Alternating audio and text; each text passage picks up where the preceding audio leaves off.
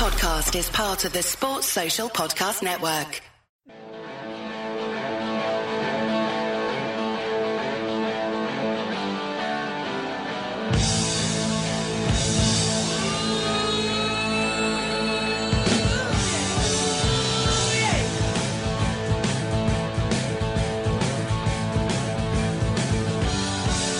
Hello and welcome, listener, to episode 255 of the Anfield Index podcast. I'm Trev Denny, and as ever, I'm podcasting to you from beautiful rural Ireland. And before I begin, a little note here on a personal nature as regards the potential sounds you may hear in the background. It's normally lovely and quiet. Tonight, it's going to be slightly more echoey than normal because I've had to leave the door open. Because last week, Juno was outside shouting at me to get in. This week, I've let her in. So chaos may ensue. I can only leave it in the lap of the gods. She's currently eyeing up the computer as we speak. As ever on this show, I am joined by Carl Kopak, by Cam Branch, and producer Guy Drinkle. And as ever, I'm going to start things off with something that took my fancy up late. Now, I've recently, for the third time, watched from one end to the other the magnificent series that is Peep Show. It's one of the best things I've ever watched. The writing's incredible. And it centers, for those of you who don't know, on two characters, a pair of oddball friends, Jez, who's a bit of a layabout, of comparatively posho upbringing, but, you know, a little bit of a dope, trying to make it in the music business or whatever happens to him. And then you got Mark, who is a more, uptight, stereotypical kind of stiff upper lip type, who equally is trying to make his way through the business world and failing in a very dramatic way. Now, for the entirety of the series, the two lads have this very uneasy and yet codependent relationship. And as the series finishes, surprise, surprise, we're left with the two boys and their uneasy, codependent relationship. And the way this series finishes is just pure poetry. So I wanted to play it for you. And I'm going to segue into it from the incident that happens just before, where Mark and Jez have tried to kidnap the lover of one of the two lads' desired female companion, because it seemed like a good idea at the time. But alas, it didn't work out. So I'm going to pick it up from there. It's about 2 minutes, so bear with it. Who could have possibly predicted that falsely imprisoning a love rival would turn out so badly? Only a genius. April, don't go! A real night to remember, like the Titanic. Right, well, it's over with Molly. I'm not even allowed to do a little fucking novelty kidnap. So, bollocks to it. I'm going to van it to Macedonia. Finally set up the moped rental. Yeah? Yeah. Laters. See ya. Are we going to be all right? The project to reintroduce wolves into this habitat has been controversial. That's the last thing I need. Now they're bringing back wolves. Oh, God, I'm so tired. What next? Bring back smallpox? We all had fun with the smallpox, didn't we? Is it time smallpox had a reboot? Mark, will you pull me off? I'm not about to pull you off, Jeremy. And if you think about it, I'm sure you don't really want me to. Sure, whatever. I just thought it might be comforting. But what about I read to you from Napoleon's correspondence? If I was going to kill you, I'd have a great sign-off. Yeah? You always loved history, Mark. Well, now you can be part of it. Bang. Yeah, not bad. Not bad at all. Think I'd just come at you in the night. Pillow on the face, cark. Yeah, that's you all over. Oh, we do love each other, really. I simply must get rid of him.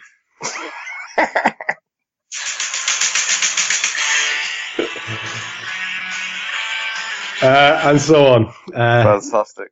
It's tremendous stuff. Like I say, I've watched it now from episode 1 of series 1 to episode 6 of series 9 3 times. I can't recommend it enough. Some of the best writing I've ever come across in comedy, and it's just a nice way for us to begin the show. It's brilliantly downbeat as well. Oh, it's so good. It's just so the tone of it's just so good.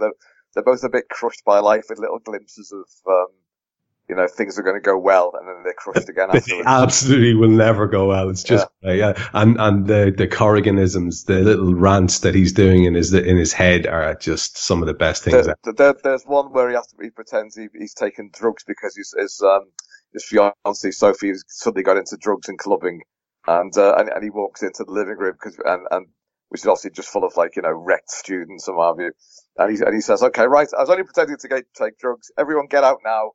I'm not doing this." And he walks out and he stops them, and he just can't help himself to and says, "And by the way, there are structures in this world.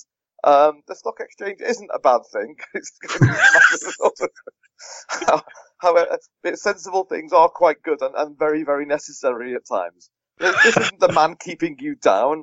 Now get out. I'm going to make some toast." Fantastic. It's just great. It is just great. Highly recommend it. And as ever, that's Carl chiming in. So what have you got for us to start? It's normally Cam who does the on this day anniversary stuff, but I've nicked one because I may have forgotten we were doing the podcast 10 minutes ago. It's from probably my second favourite book of all time. The common people will let it go. Oh yes. They will sell liberty for a quiet life. Sorry, for a quieter life. That is why they must be prodded. Prodded. It's very Orwell. What is it?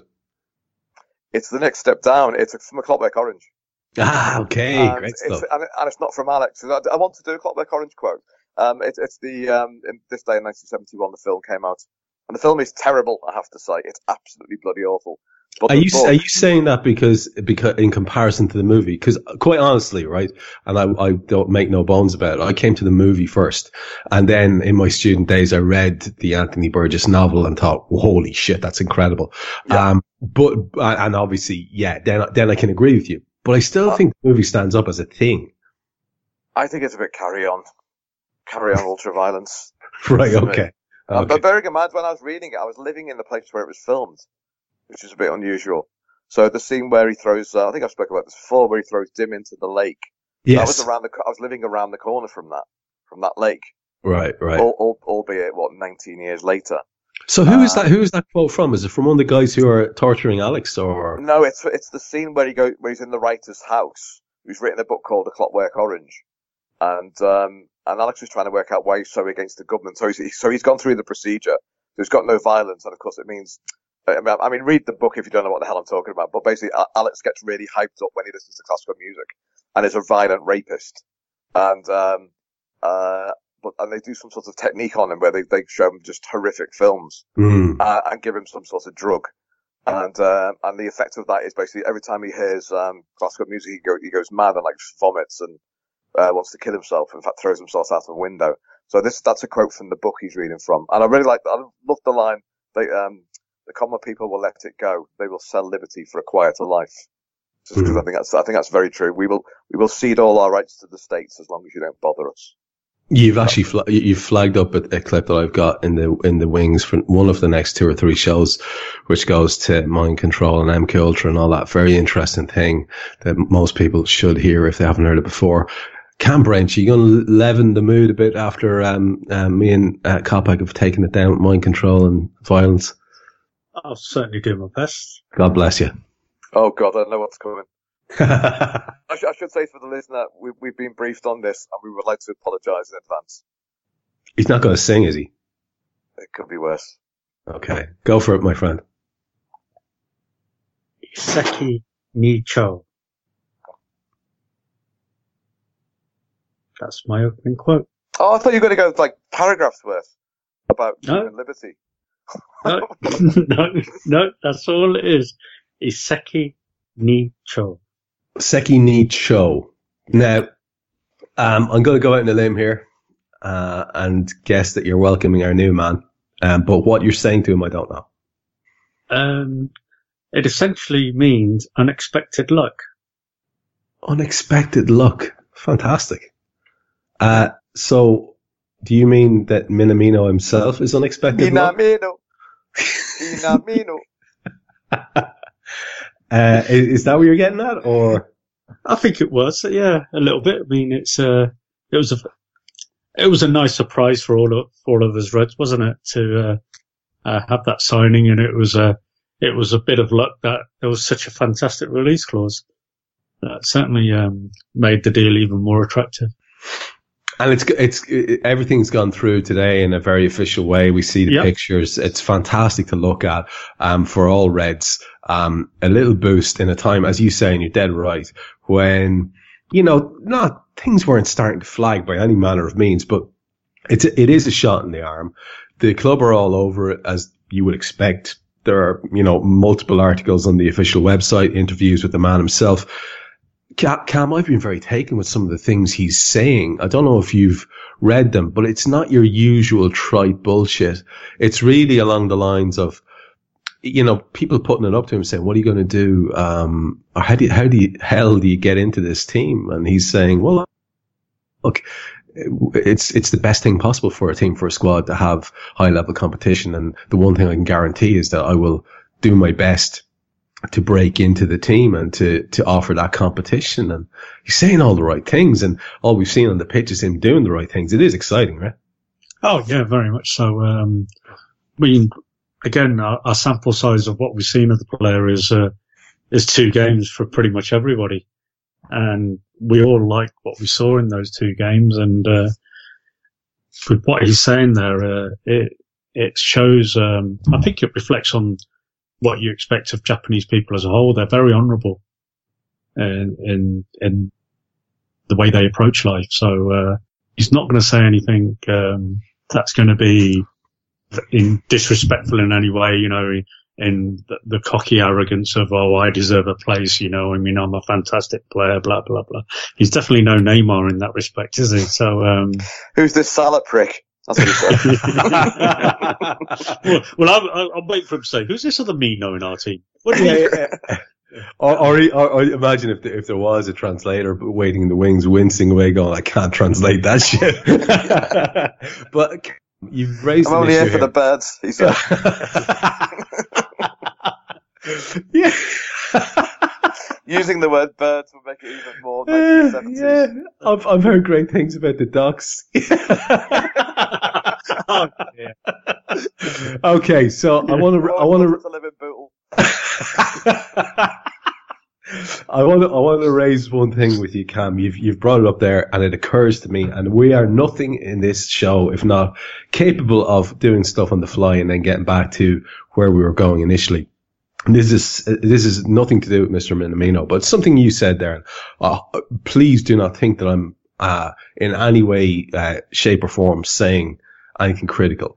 But during the week, I found myself wincing a little bit at the levels to which things have gone now. The levels to which you have to watch everything you say, lest you be cancelled.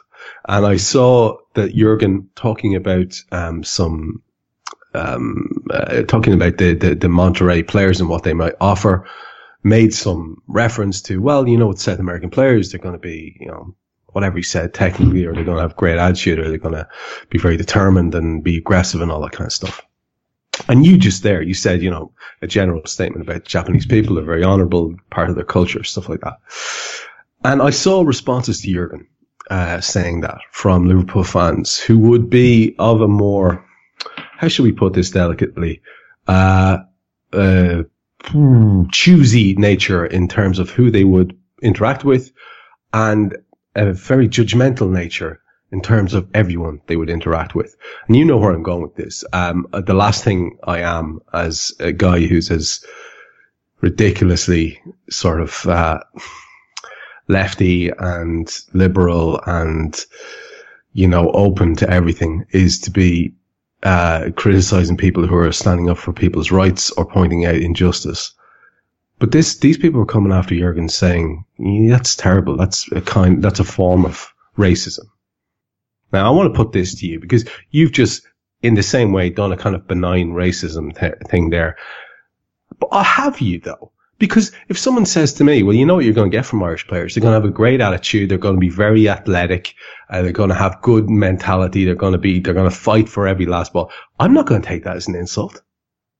I'm going to take that as a compliment. And actually, there will be truth behind it, like there is behind your comment. Now, am I going off on one there? Or do you think Jurgen had something to answer for?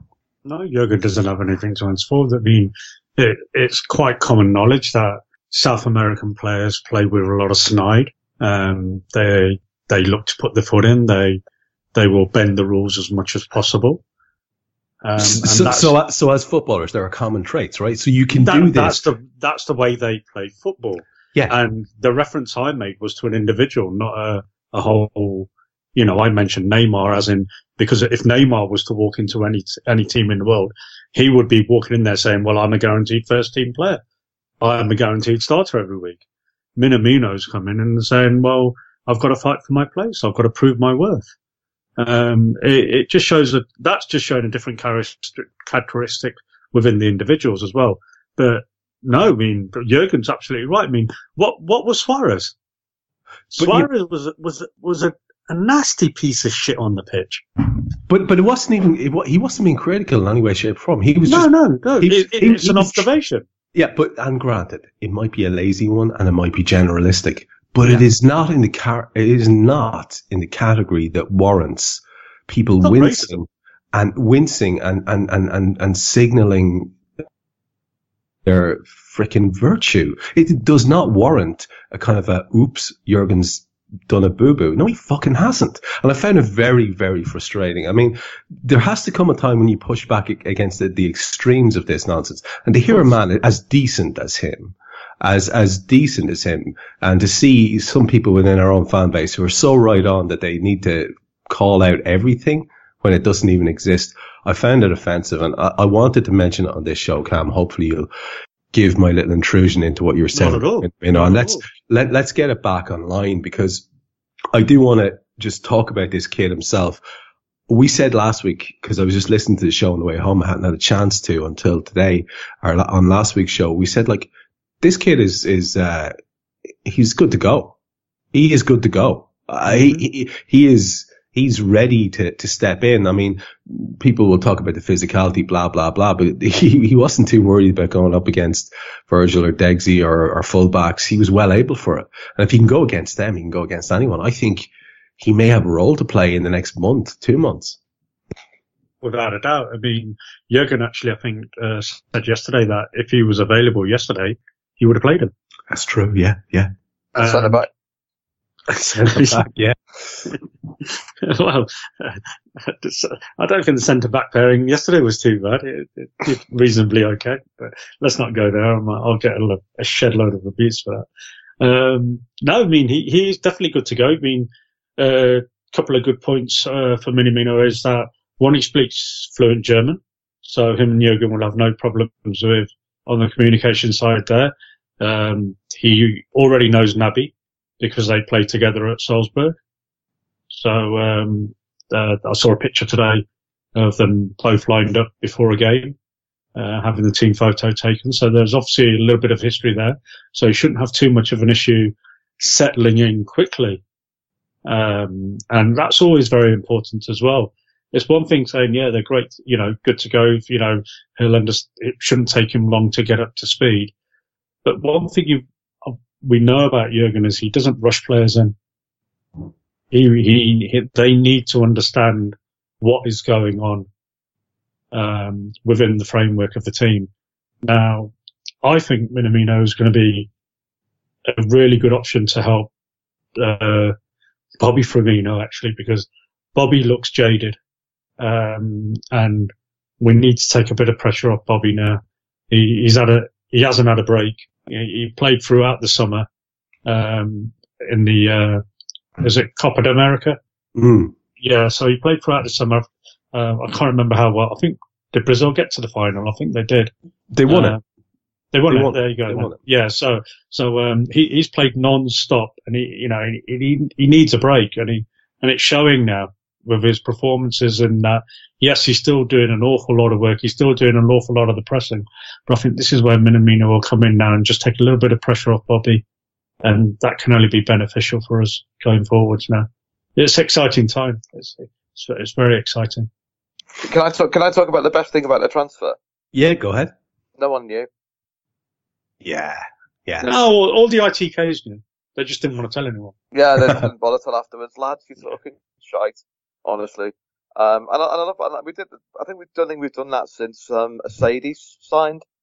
Obviously, hoping he's slightly better than him, but yeah, I just love the fact there's none of this. Yeah, oh yeah, set for record deal, blah blah blah. This lad knows everything because he was right about Van Dijk 7 years ago. We were like, fuck off, you know nothing. And I hope that's a club thing. I hope the club are basically saying, I loved it when Kenny came back and the first thing he said is, we're going to return to the days when Liverpool employees know about Liverpool signings before the world does. Well, here's something that backs up what you're saying, and that's a great point. When he was asked about, the opening blurb for the website is, talk us through your emotions, and there are the usual cringe. What do you think about Anfield? We were just, thank God, last year happened, or else he would have been asked the Istanbul question. You just know. Yeah. Because the people in charge of that stuff, maybe the current crowd wouldn't have, but the old crowd was so ham-fisted and cringy, really. But he said, look, it's been my dream to become a Liverpool player. Now, it's a recent dream, if Takumi's completely honest. But he does say, I'm so excited that the moment has come true. I've known about it for a while. Now, I love that because that backs up what you're just saying. Yeah. That this was a thing that was done on the QT between the two clubs. Nobody needs to know until it is ready. A whiff of the Fabinho about it, if you like. Yeah, exactly. I was going to say that. That's probably the last one, yeah. Yeah. But Sorry, of course I knew about it. Well, listen, I with your ongoing celebrity mate circle, Don't embarrass me, Trev. Oh, last week Samantha Queck. This week it's only Glenn Hoddle, lads. Pictures of the Kopak lad hanging out with Big Glenn. I've just found God with a pass, Hoddle. Talk to me about what happened there. That's another little diversion we can. It's actually quite a serious thing. He's basically, Glenn Hoddle had a heart attack last year. So he didn't actually had a cardiac arrest in the BT Sports studios last year, and his life was saved by a producer who gave him CPR and actually broke 7 of his ribs in CPR. And I can't say too much, but he was a guest at a lunch I was at yesterday. Where we were the main charity, so I was invited along to have a chat with him. Now, I had no idea that had happened during a live TV performance. Again, we'd heard the stories at the time. There were a lot of scare stories about, wish Glenn well and all the rest of it. Yeah. So I mean, the man that you met, I'd imagine, look, you and I both know from personal experience that if there's one thing that will hasten you, it's a run-in with something that's threatening your very mortality. Yeah. So what kind of a human did you encounter? He was very funny. To be honest, I've never minded Glenn Hoddle as a pundit. He says the odd silly thing. He said Michael Owen wasn't a natural finisher, but I think he meant something else, and that was just picked up. I think he meant he's not just a natural finisher; he helps everything else as well. Mm-hmm. A very humble man. He was. He said that the experience had changed him, and the way he sees his family and his grandkids. And he was just a very, very nice man. I had a long chat with him afterwards. Very funny as well. Very self-effaced. They showed all his goals, his big goals and what have you. And he's like saying, yeah, that one just crept in. And, there's lots of things when he scores a volley at Old Trafford at the Stretford end with both feet off the floor. And he basically just said, yeah, that was all right. Yeah, I don't mind that one. You can show that one again. Look, there's no ego. He was an outrageous talent. Outrageous. Yeah. And I love, my favorite thing about Glenn Hoddle wasn't necessarily him as a player, because I don't know, there was something about Spurs back in those days that, as a Liverpool fan, I don't know, you just couldn't warm to them because they were just, there was something unfulfilled about them. Maybe it's an ongoing thing. I don't know. Maybe it will continue to be unless Mourinho works the magic. But I always think it the same way that Shanks used to say about West Ham. He said, "Lovely club, 4 points every season." Yes, it's the whole. It's only Spurs, or they're going to Spurs. They're great to watch. They're great to watch. But God, I love the fact that they give us points every year. Yeah. There's an element of that, and he was talking a bit about that because his first season. Sorry, this is a Liverpool podcast, everyone. He was part of the team that were relegated, and then he came back and bought the Argentinian lads, and he went all the way up to the '87 Cup final, which was his last game. And it's just very interesting. So, like, you know, sort of it's interesting from a Liverpool point of view as well, because about the gradual rise. He came up in the old second division, and then they won the UEFA Cup in '84, and then suddenly, you know, they'd arrived.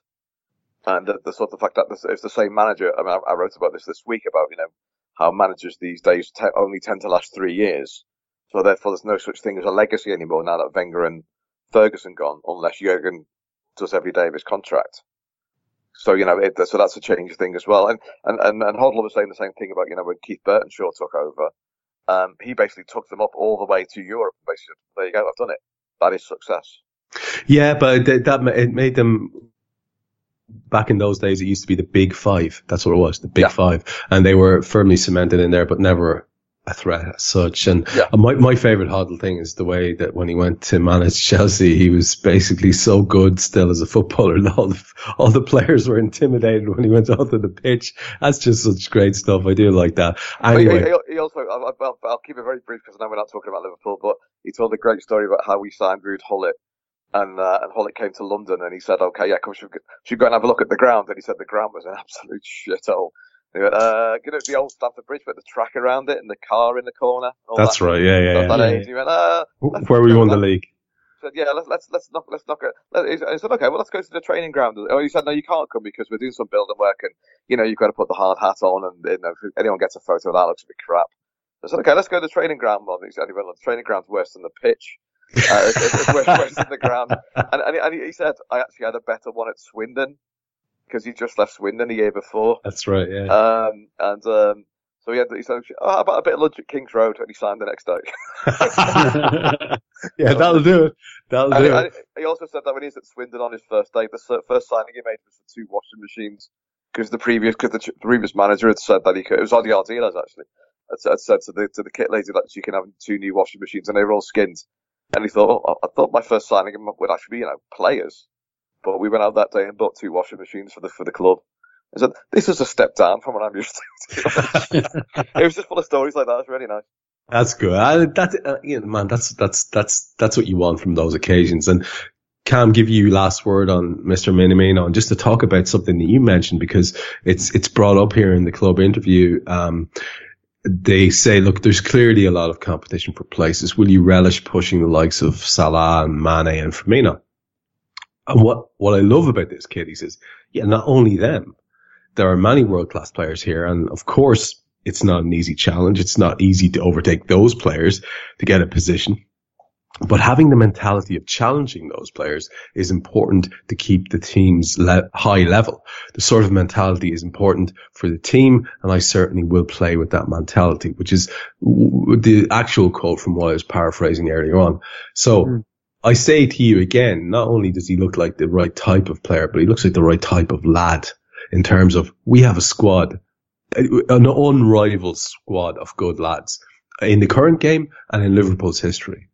I mean, even some of the best teams that you and I and Carl watched going back through the years, there were a couple of right knobheads in there. These lads are all sound. I mean, almost universally sound. Yeah, it's hard to think of a player within our squad who's a dickhead, basically. There really isn't. And I think that goes back to the team above them. And we've probably said it a million and one times. They don't just look at the footballing ability; they look at the mentality of the player, and will he fit within the ethos of what they are trying to create there. Jurgen Klopp is not going to take any shit off any player, and if they've not got the right mentality to begin with, they're not going to be at the club. And I think that is very much shown with all the signings that they have made and even all the players that they've kept at the club and certain players that they've let go. They haven't shown the right attitude. They haven't shown the right mentality. They haven't shown the right desire. They've not been prepared to fight for the shirt. They've not been prepared to put the hard miles in on the training pitch. And there really is no better time than right now to be a Liverpool fan. Let me kind of come sideways out of what you're saying there because it's interesting. And last week we spoke about potential comings and goings as on the back of Minamino. And I mentioned Harry Wilson, and I mentioned Adam Lallana as the two that I thought might be threatened. And then I said, probably Lallana will be here till the end of time. And there are two games we need to speak about, the three of us today. One is the League Cup final. I'm going to push that to one side for a second because it's kind of its own thing. And the other is one that happened last night, when Liverpool, I'd like to say eased past, but they didn't.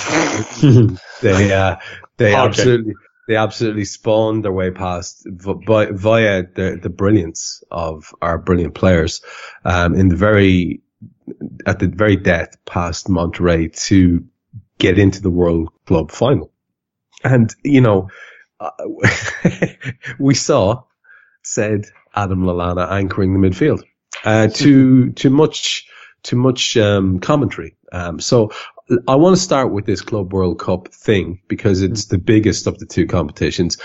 I'm not going to ignore the League Cup. We should speak about it. There's lots of issues arising. But the more pronounced ones are the ones that involve the first team at the moment. We've got Leicester on the 26th, and as we record, it's the 19th. So that's, it's only a week away. But at the same time, the more pressing thing is Saturday's final. Against Flamengo. So let's take a minute to look at this tournament that the Reds have involved themselves in via their winning of the European Cup. And Carl, I'll come to you. You gather your thoughts on the camera. Carl, I'll come to you just to speak about. First of all, you did see the semi, right? Yeah. Okay, right. And now I will openly admit that a combination of family stuff and just stress and nonsense made me unable to catch most of the first half, and I was very grateful that I'd said to Gags that we wouldn't do a Raw. I was kind of, Gags will forgive me for it. That was my call. I just thought, if we get to the final, we'll do it. But semi-final, I want to be able to walk away from it and go, it didn't matter. However, having engaged with it from towards the end of the first half to the very last minutes, it was an awkward watch, Carl, and Jurgen seems to have deliberately hobbled himself in many regards with the aforementioned Ads Lallana anchoring the midfield ahead of Jordan Henderson at centre half.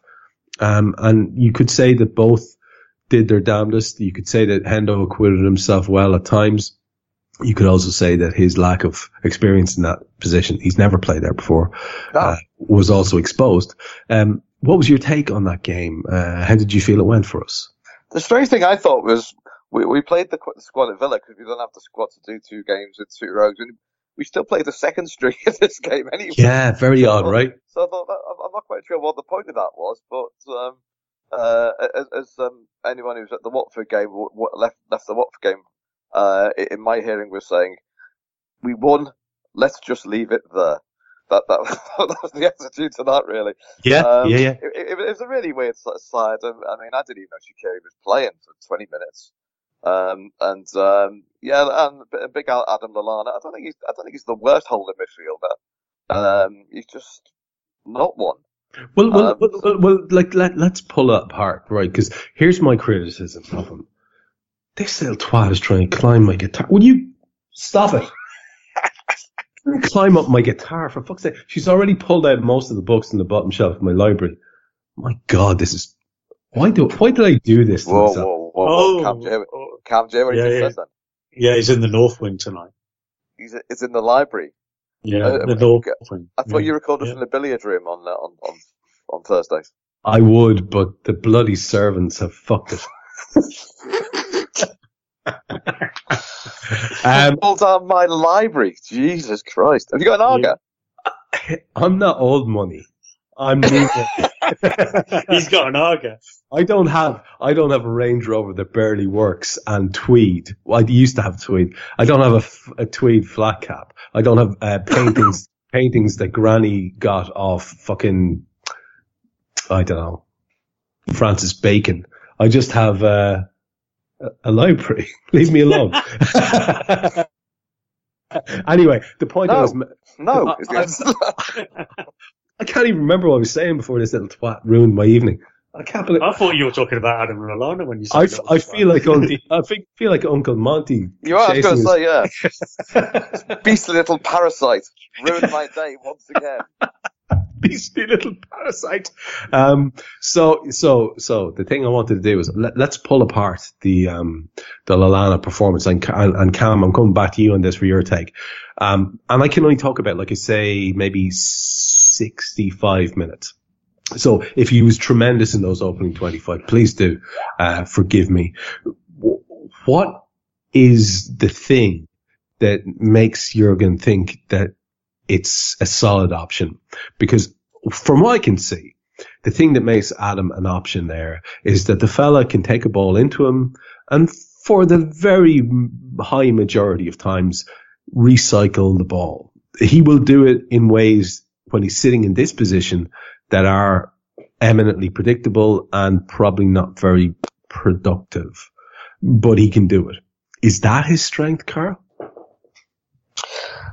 Yeah, I mean, the thing about Lallana is he's very good at a pass from deep, as he proved in the derby, for the first or second goal, maybe both. I don't know. I think it's the first goal. He's very good with his feet. He's just not very quick when it comes to the release, which is actually something I used to say last year about Naby Keita as well, to be honest. Although Naby's fit, he's much better. But I think there's a lot of thing about Adam Lallana about basically agenda stuff, because it's not his role. And I think it's very hard to say to someone. It's like slagging off Alisson for his lack of defensive midfield play. It's not really his thing. And would I have played them last night? I don't think we had much choice, to be honest, but I don't think he's anywhere near as bad. And the big thing about this is, and that's the most important thing, is Jurgen bloody loves him. He does. Jurgen will not. I bumped into Steve Graves from the Echo before the Burnley game last year when Lallana was called in, and everyone around the ground was going nuts because Lallana was starting, and it was a must-win game. And Steve Graves said to me, "What going to do? The manager loves him. Nothing he can do. The manager absolutely loves him, and he was great." So when I saw him start last night, I just thought, yeah, okay, that's fine. I've got no problem with that. Yeah, my problem, Cam, with it is that I fail to see what it is he offers, in terms of, there's something about Adam, and I've said this myself and Mr. Mulby have had numerous conversations about Adam Lallana on that show. And, we both be on the same page, which is like, yeah, the guy's got bags of talent and technical ability, but there seems to be something, and to be fair to Jan, he put his finger on it almost immediately, said, like, from an ex-pro point of view, that his legs seem to be gone in terms of he doesn't have that explosiveness that you kind of require in the modern game, unless you do require, unless you're going to be very dominant and very good at one particular thing. And what I would say to you, Cam, is that Adam's not very good at any particular thing that I can see. So I struggle to see, for example, wasn't it against Everton where you're going to introduce loads of lads, and I saw him included in the bundle with Shaq and Divock as being great. And I have to say, I didn't think he was great at all. I think his first 20 minutes were solid, and then he fell off a cliff performance-wise. I mean, what's your take on what he can genuinely offer the team? Well, I'll caveat everything on that to say firstly with Adam Lallana this season is a Liverpool legend primarily because he ensured with that goal at Old Trafford we are still unbeaten in the league, and we didn't lose that record at the league. So for that, he's a record. He's a legend. But you're right about Adam Lallana in the Derby game. First 20-25 minutes he was absolutely fine, and then he was non-existent. What I will say about yesterday was the team we were playing, Monterrey, I think they're currently 9th in the Mexican league. They're not exactly on fire. Now, that was their final yesterday. And it was pure underdog versus that, 1 to a million favourite on to win. And they gave us a hell of a game, and yeah, we had we had players missing. We didn't have no Trent, no Virgil, no Fabinho, no Firmino, no Mane. We've seen Keita and Ox start games together before, so we know that's not an unusual midfield setup there. Lallana, I didn't really see him offer anything yesterday. Carl hit the nail on the head when he said he knows what he wants to do, but he's now dawdling on the ball too long, and he's not releasing it quick enough at times, or he can't do a Cruyff turn there in the middle of the park, because if you do a Cruyff turn in there in the middle of the park, lose the ball, you've exposed the defence, and that's just criminal. And he may not try to do a Cruyff turn, but he'll try to do something that he shouldn't. And that's making him look not so great. He played against Villa, I think, as a 60. He played the whole game, and most people were very, very critical of him in his performance. But if you actually go back and look at the game again, he wasn't actually that bad. I know Gags was bringing it up in a UP that he actually had quite a good game that game. But because we do have a player bias, and we're never going to always see the positives that the player brings on the pitch. We're very quick to see the negatives, and we will completely ignore the positives that they do. And that is an issue when you've got people like Lallana, Hendo, Lovren. You'll always see the negatives, regardless. Yeah, I think that's a nice bit of balance, and it's kind of what we try to do on this show. But Carl, just to spin it back to you, just on this game before we move to having a look at Flamengo briefly, and then back to the kids in the League Cup. The angry little fella, very angry little tubby gent, on the sideline for Monterrey last night. He put out a team who, they may be ninth, as Cam says, in their domestic league, but they had plenty about them. They had this fantastic attitude, and yet at the same time, I'm looking at some stats here. They had about 300 odd passes to our 650. We had, the guts of 68% of the ball. But where it really matters, the stats that I always care about are the attempts. They had 16 to our 12. They had 8 on target to our 6. And we still, because Bobby Firmino's brilliant, because Trent Alexander-Arnold is brilliant, and we could introduce them guys, both of them, from the bench, we just went, bore off. We're just going to win this at the end because we're Liverpool. Now, there are two things. First, God, I love that. Second, there was a challenge presented to our team, albeit an improvised team last night. Do you feel that challenge and those statistics that I mentioned earlier on, are they representative, or can they not really be taken as representative, considering that for a big chunk of the game we had massive amounts, probably up to 7 first teamers absent? Yeah, I don't think you can take that game seriously at all. I mean, you can talk about their shots on target and their shots in general, but that's because that lad on the right had a shot every single time he got the ball.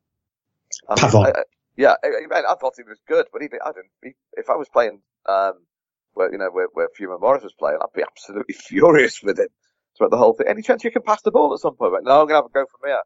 Yeah. Against Alisson. So he's doing another 35-yard shot against Alisson, are you? He was man of the match, by the way. Oh, hats off to that kid. Hats off to that kid. Yeah. 2 games running now. You even stopped talking about it, don't you? Because it just doesn't count anymore. Yeah, he's just literally the best in the world now, and Virgil, we take it for granted until he's not there, like Virgil last night, and you go, oh. Yeah, exactly. So suddenly the ball's bouncing twice on the 6-yard line. I thought that was a bit weird. Yeah. But yeah, I mean, I thought I could see what they were trying to do. It was basically, when are we going to be here again? Let's just try and whack everything at them straight away and be a little bit snidey when we have to be, which I'm fine with, because I like it when Liverpool do that as well. I don't think you can really judge that game, because we just played with Jordan Henderson as a centre-back. There were 2 people in the back 4 who weren't defenders. And, I don't think you can really look at that and take that as a serious, where we are now. I think it was, it's the same with Adam Lallana in some ways. I think, what's Adam Lallana's best thing about being a 6? The fact that he had legs and he could run. That's the only reason he was in the team last night. And it was a weird team to put out. I want to play I think we will play the first team on Saturday early evening, tea time. But I don't think you can really judge anything on that game last night. It's like the Villa game as well. For the kids, you can't judge anything by it. It's a complete freak of a game. Yeah. Well, you'll never see that team again. Let's take a quick flash forward then, Cam, to what we do have ahead of us, which is on Saturday evening. We have this game against Flamengo, who are, they're a different proposition altogether. We saw them struggle against what should have been lesser opposition for them also. But eventually they eased to a 3-1 victory, I believe, in their semi. And now we're up against them, and we've got. Sorry, Carl, were you going to say something? I wouldn't say ease. They were goal down, weren't they? No. I said they struggle against the opposition, and eventually. Oh, sorry. Okay. Yeah. So I mean, basically what they did was they did probably just a slightly more dominant version of what we did, and just struggle and then bullied their way because they're better. It's like the old sort of older brother winning against younger brother thing. It's just, law of the jungle bullshit. And now we have ourselves up against them. Now, Carl said he hopes we play the first team, Cam, and I think we all do actually, because even though it's Sunday, the game against Leicester, that Sunday is what the hell day is it today? It's the 19th today? It's next Wednesday. It's next Wednesday, the Leicester game. So we play Leicester Wednesday. Thursday. Is it Thursday? Yeah. Are you sure, man? Are you sure it's Thursday? Yeah, it's Boxing Day, isn't it? Yes, Thursday. The week to Christmas Day. And it's Thursday, and it's an 8:00 night kickoff. So I'm going to miss it. We have Saturday evening kickoff, as Carl says, 5:30 against Flamengo. I see no reason to have brought the first team squad out there if you're not going to play them in this final and just get this thing over the line and give our man at Anfield or Melwood a bit of a pain in the arse and say, you got to change the Champions Wall. That's why we're out there. Let's be honest. That's why we're out there. And it was lovely to see the cynical way in which you won the game with two of our absolute superstars combining outrageous audacity from Trent. Just a vision that most footballers don't have. And a man who's been berated heavily lately for not contributing goals, Bobby Firmino, doing the thing. He'd been on the pitch for about 3 seconds, It's great. He loves a near point flick, doesn't he? It's just beautiful. He loves a flick. So can we roll out the big guns, don't we, for this final, and we just get it over the line if we can. But what did you see, and assuming you saw the other game, that might offer us a threat, and what do we need to be wary of? And do you think that we should have too much for them, or is this going to be a real challenge? I didn't see any of the other game, so I don't really know anything about the other team. Great red card. Great red card. Well, then let me put that question to Carl, because it sounds like Carl saw it. Let me ask you. I only saw the highlights, but the highlights. Okay. Well, I saw most of it because I don't know what I think they've got plenty about them this lot. Yeah, they have. Yeah, they're no mugs. And I think we could struggle if we put out anything less calm than a proper 11. So the question I'll put to you, let me rephrase it. Is there now an extra weight on this? Do we actually, psychologically, since we've gone out of the League Cup with the kids and decided this is the thing we're going to do we need now to go on and win this? Because we saw what happened in the League Cup. The big teams who were left in it just basically, in the end, did that bullying thing and got themselves through by hook or by crook. And now you've got 4 big old teams there in that. I think so anyway, at least 3 in the last 4. Do we need to back up our commitment to going to this thing by winning it, or is there not really that much urgency on it? How do you feel about it? We're there to win it. Absolutely. With that, it's worth $3.75 million to win it. So that's a lot of money. Pays half the Minamino fee. So we're there to win it. Probably pays for the flight as well. No, it's FSG's private charter jet, isn't it? So yeah. It's But no, we're there to win it. I mean, I expect to see a strongest possible 11 starting. I expect to see Virgil back. I expect to see Trent back. I expect to see Henderson back as a number 6, possibly. I don't want him to risk Ginny because Ginny's had a slight knock in the game at the weekend against Watford. So I'll stick with Ox and Naby Keita. I think Naby Keita has been playing really well the last few games that he's played. You know, him and Mo Salah seem to be striking up a really nice understanding. And I expect the front three to be playing in Mane, Bobby and Mo. I think that will be pretty much close to our strongest 11 that's available. And that's what I expect to see. And I expect us to win it. Well, given the, that's Cam's call, Carl. Given the proximity, which we've discovered is, like we said, from the 21st to the 26th, from 5:30 on the 21st, we assume the lads will fly back on the 22nd.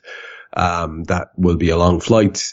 You're looking at lads not being ready to do any training, you'd imagine, until the 23rd at the earliest, maybe even the 24th. So you've got 2 days training, max before the Leicester game, which, let's not fluff this, is monumental because these fuckers aren't going away. They won't go away. Nope. They keep hanging in, and anyone who thought they were going to fall away, I think that it's like they don't watch football or something. What Brendan has done here, I think people are just reluctant to give him credit. I have lots of things I take issue with Brendan Rodgers, but one thing I will say is that when he has momentum, he's a hell of a coach, because he says the right things. They're in a flow. We know that because we were that. And we experienced that version of Rodgers.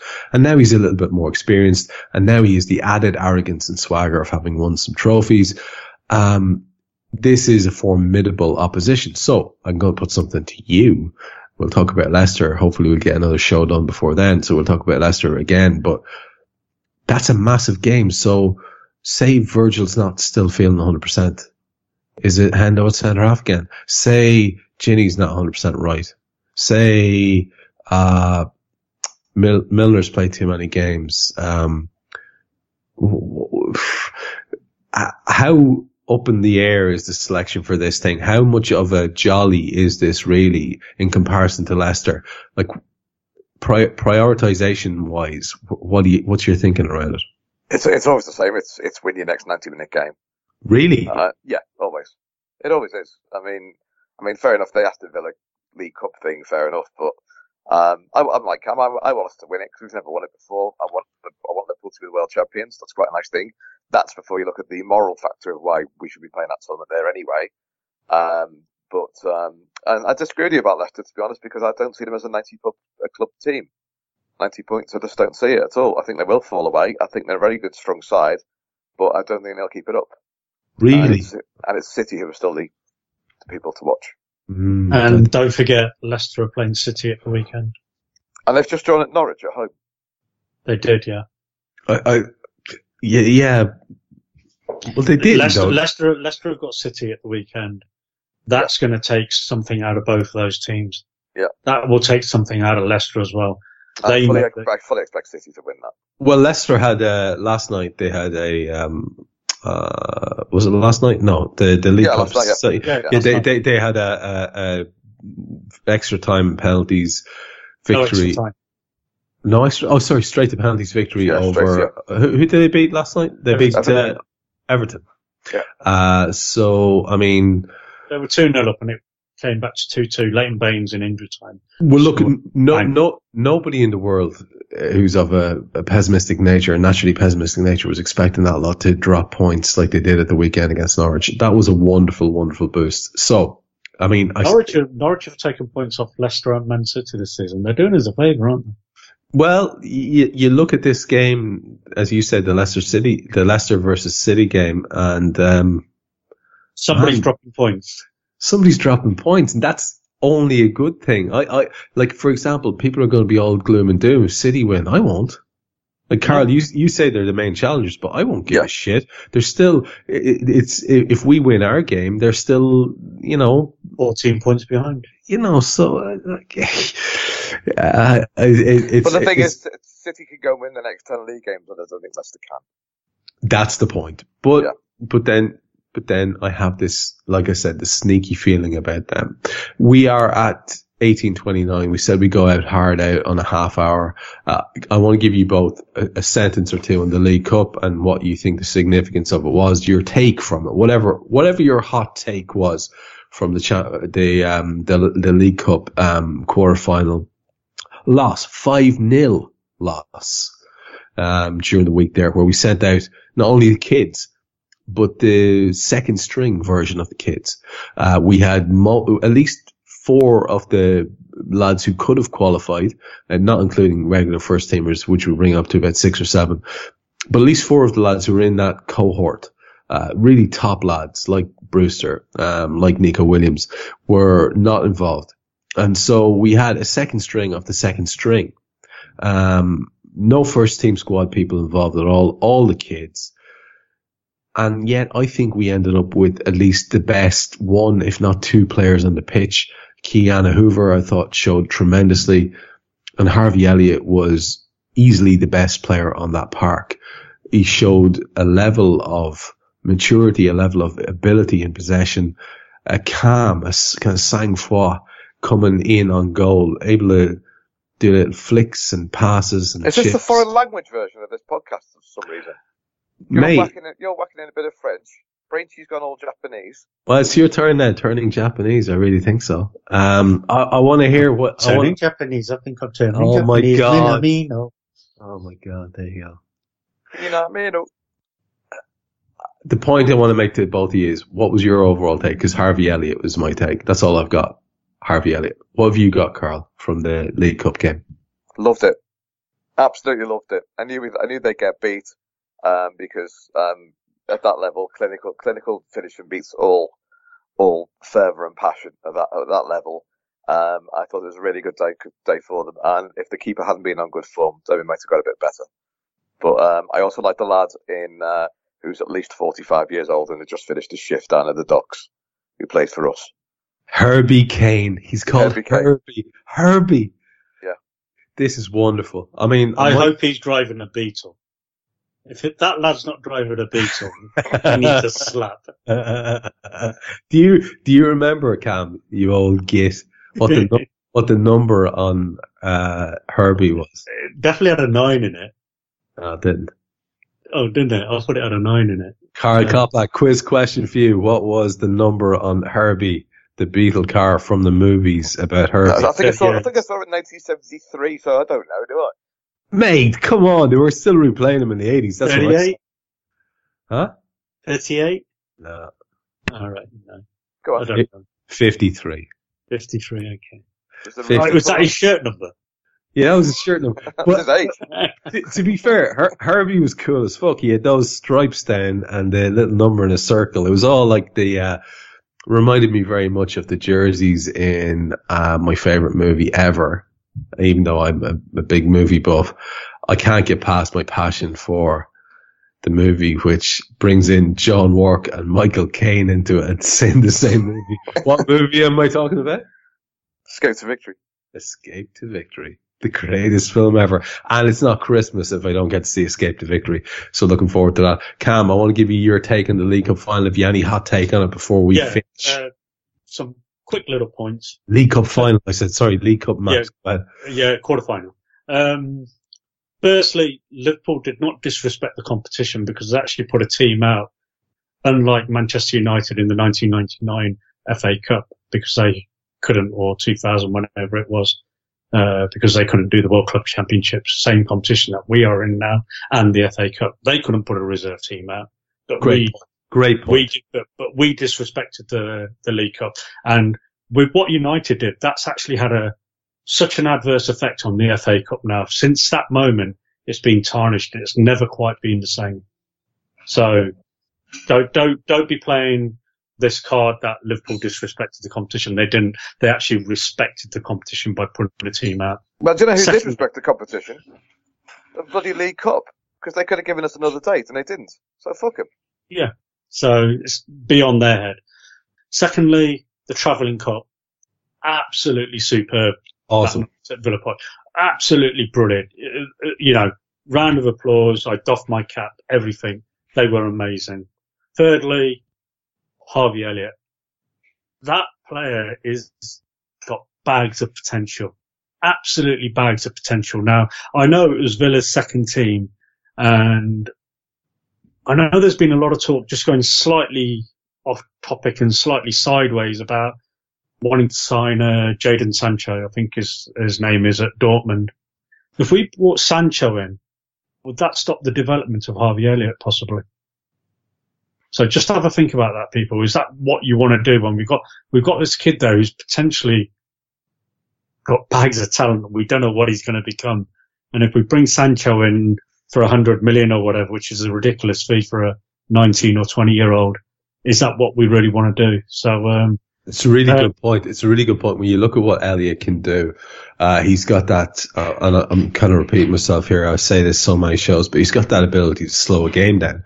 He can, it's like he's in a different time zone to everybody else. He's just got that self-possession on the ball, and then that deftness of touch and that ability to strike the ball the right way or try a pass or see something that nobody else will see. Yeah, you're right, man. He could be anything, this kid. He could be anything. Yeah, I mean, we've got a very small sample size to judge him on. You know, the Arsenal game, the Villa game, and that's it really. But he made his Premier League debut was it just shy of 16? Mm. You know, this kid's no mug. The kid's got something about him. So let's not, try and stop his development. We want to see this player develop. We want to see him play regularly in a Liverpool shirt. So, that's my hot take on it. The game was irrelevant. I thought the kids, did themselves, which should be proud of themselves. I think it would be a great learning experience for them, because I think you learn more from a defeat than you do from a win. To be fair as well, I've seen and heard and had people come up to me who are fans of different clubs, and they have vastly different takes. It's almost as if they don't understand what happened, and they think, as Carl and yourself have said, there's a level of disrespect that's been shown by the club, except no. And they think, it's a heavy loss, and I'd never want to inflict that on my team. And I'll be honest with you, I think if we'd followed it up with a semi-final defeat in the Club World Cup, they might have had some weight behind their comments, but we just went and absolutely Liverpool the shit out of that. So it becomes immediately irrelevant. The scoreline of that. And there's something almost delightful about the fact that we've no longer got any involvement in it. This little shit just ran up my left leg. I've got pajama bottoms on. It sounds like he's running around in your chamber pot. Oh, for Christ's sake, would you? It's a she as well. Let's.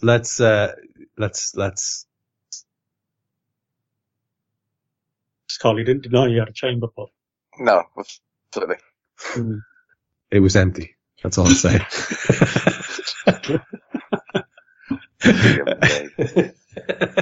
It is now.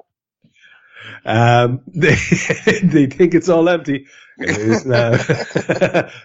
Carl, your final thoughts, my friend. I don't really have any. It's the end of the year. It's been a great year for the Football Club. Long may it continue. That's pretty much it, really. It's nice to be. I'd say the nicest thing about the past year has been it's great to go to Anfield and not expect to lose, or at least entertain the possibility of losing. And I was trying to make up what the last, because I wasn't at that Palace game 3 years ago, and I was trying to think back what's the last time I saw Liverpool lose at Anfield, and I can't remember, and I'm not going to look it up. Oh, don't look it up. Don't look it up. Yeah, and that's a really nice feeling. So enjoy it. I know the game, but I'm not going to say it. Don't say it. That is a lovely feeling when you got a guy who's been going to games as long as you have, and you just so inured to winning that you can't remember last time you lost. Man, that's a belter. That's lovely. Okay, and also A, good rescue. B, spot the lad who didn't prepare for the show. I love that. What you've both. Well, I was going to talk about the Manic Street Preachers, but I've really got into the Manics again. I'm going through another Manics phase at the moment. Yeah, I do that occasionally as well, but it's always the first couple of albums. I can't get on board after that. It's just it all went a bit, I don't know, corporate or something. The last one's all right, you know. I'm sure it is, man. It's really good. I'm sure it is. I just the minute I saw Bradfield wearing cargo pants, I went, that's all over. But and Nicky Wire too, cargo pants. I went, man, I love Nicky Wire. I wear cargo pants because I'm like a 2000s dad. Stop this. You wear boas, Nicky. You wear boas. That's dresses. Yeah. Yeah, and dresses, you know, because I've got a very minor name drop with the Mannix, but I won't do it on air. Save it up. Cam Branch finishes off. I'm not sure if we will get a pod in before Christmas, so we will try. We'll try. Well, I'm going to do my 2 Christmassy quotes anyway because I've got them prepared now. Because I wasn't sure. What language?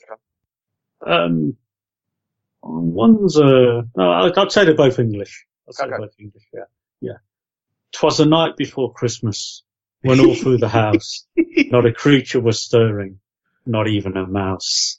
And I'm sure you know who wrote that. Yeah. Cool.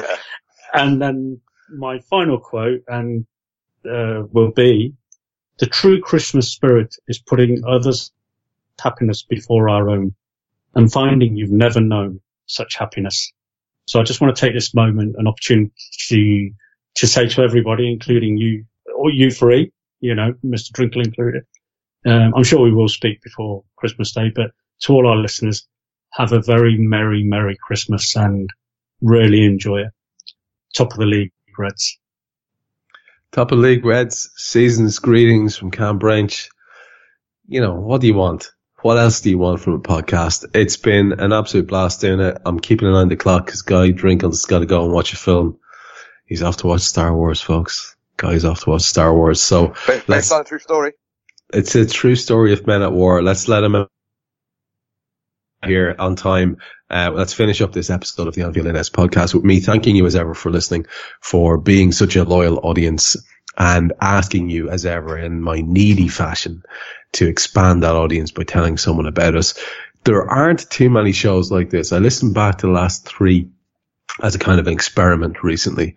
I found myself cackling my way through and nodding my way through most of them, all of them. There's not much like this out there. There's lots of different types of podcasts, but not like ours. Tell someone about it. Let them know about it. I think it might be something they'd like. You know who I'm talking about.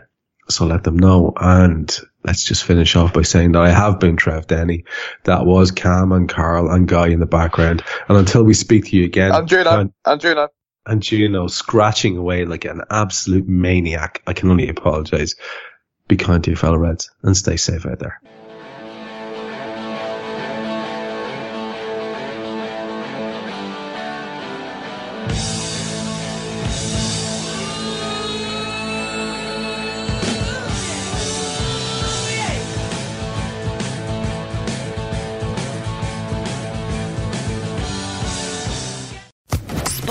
Podcast Network.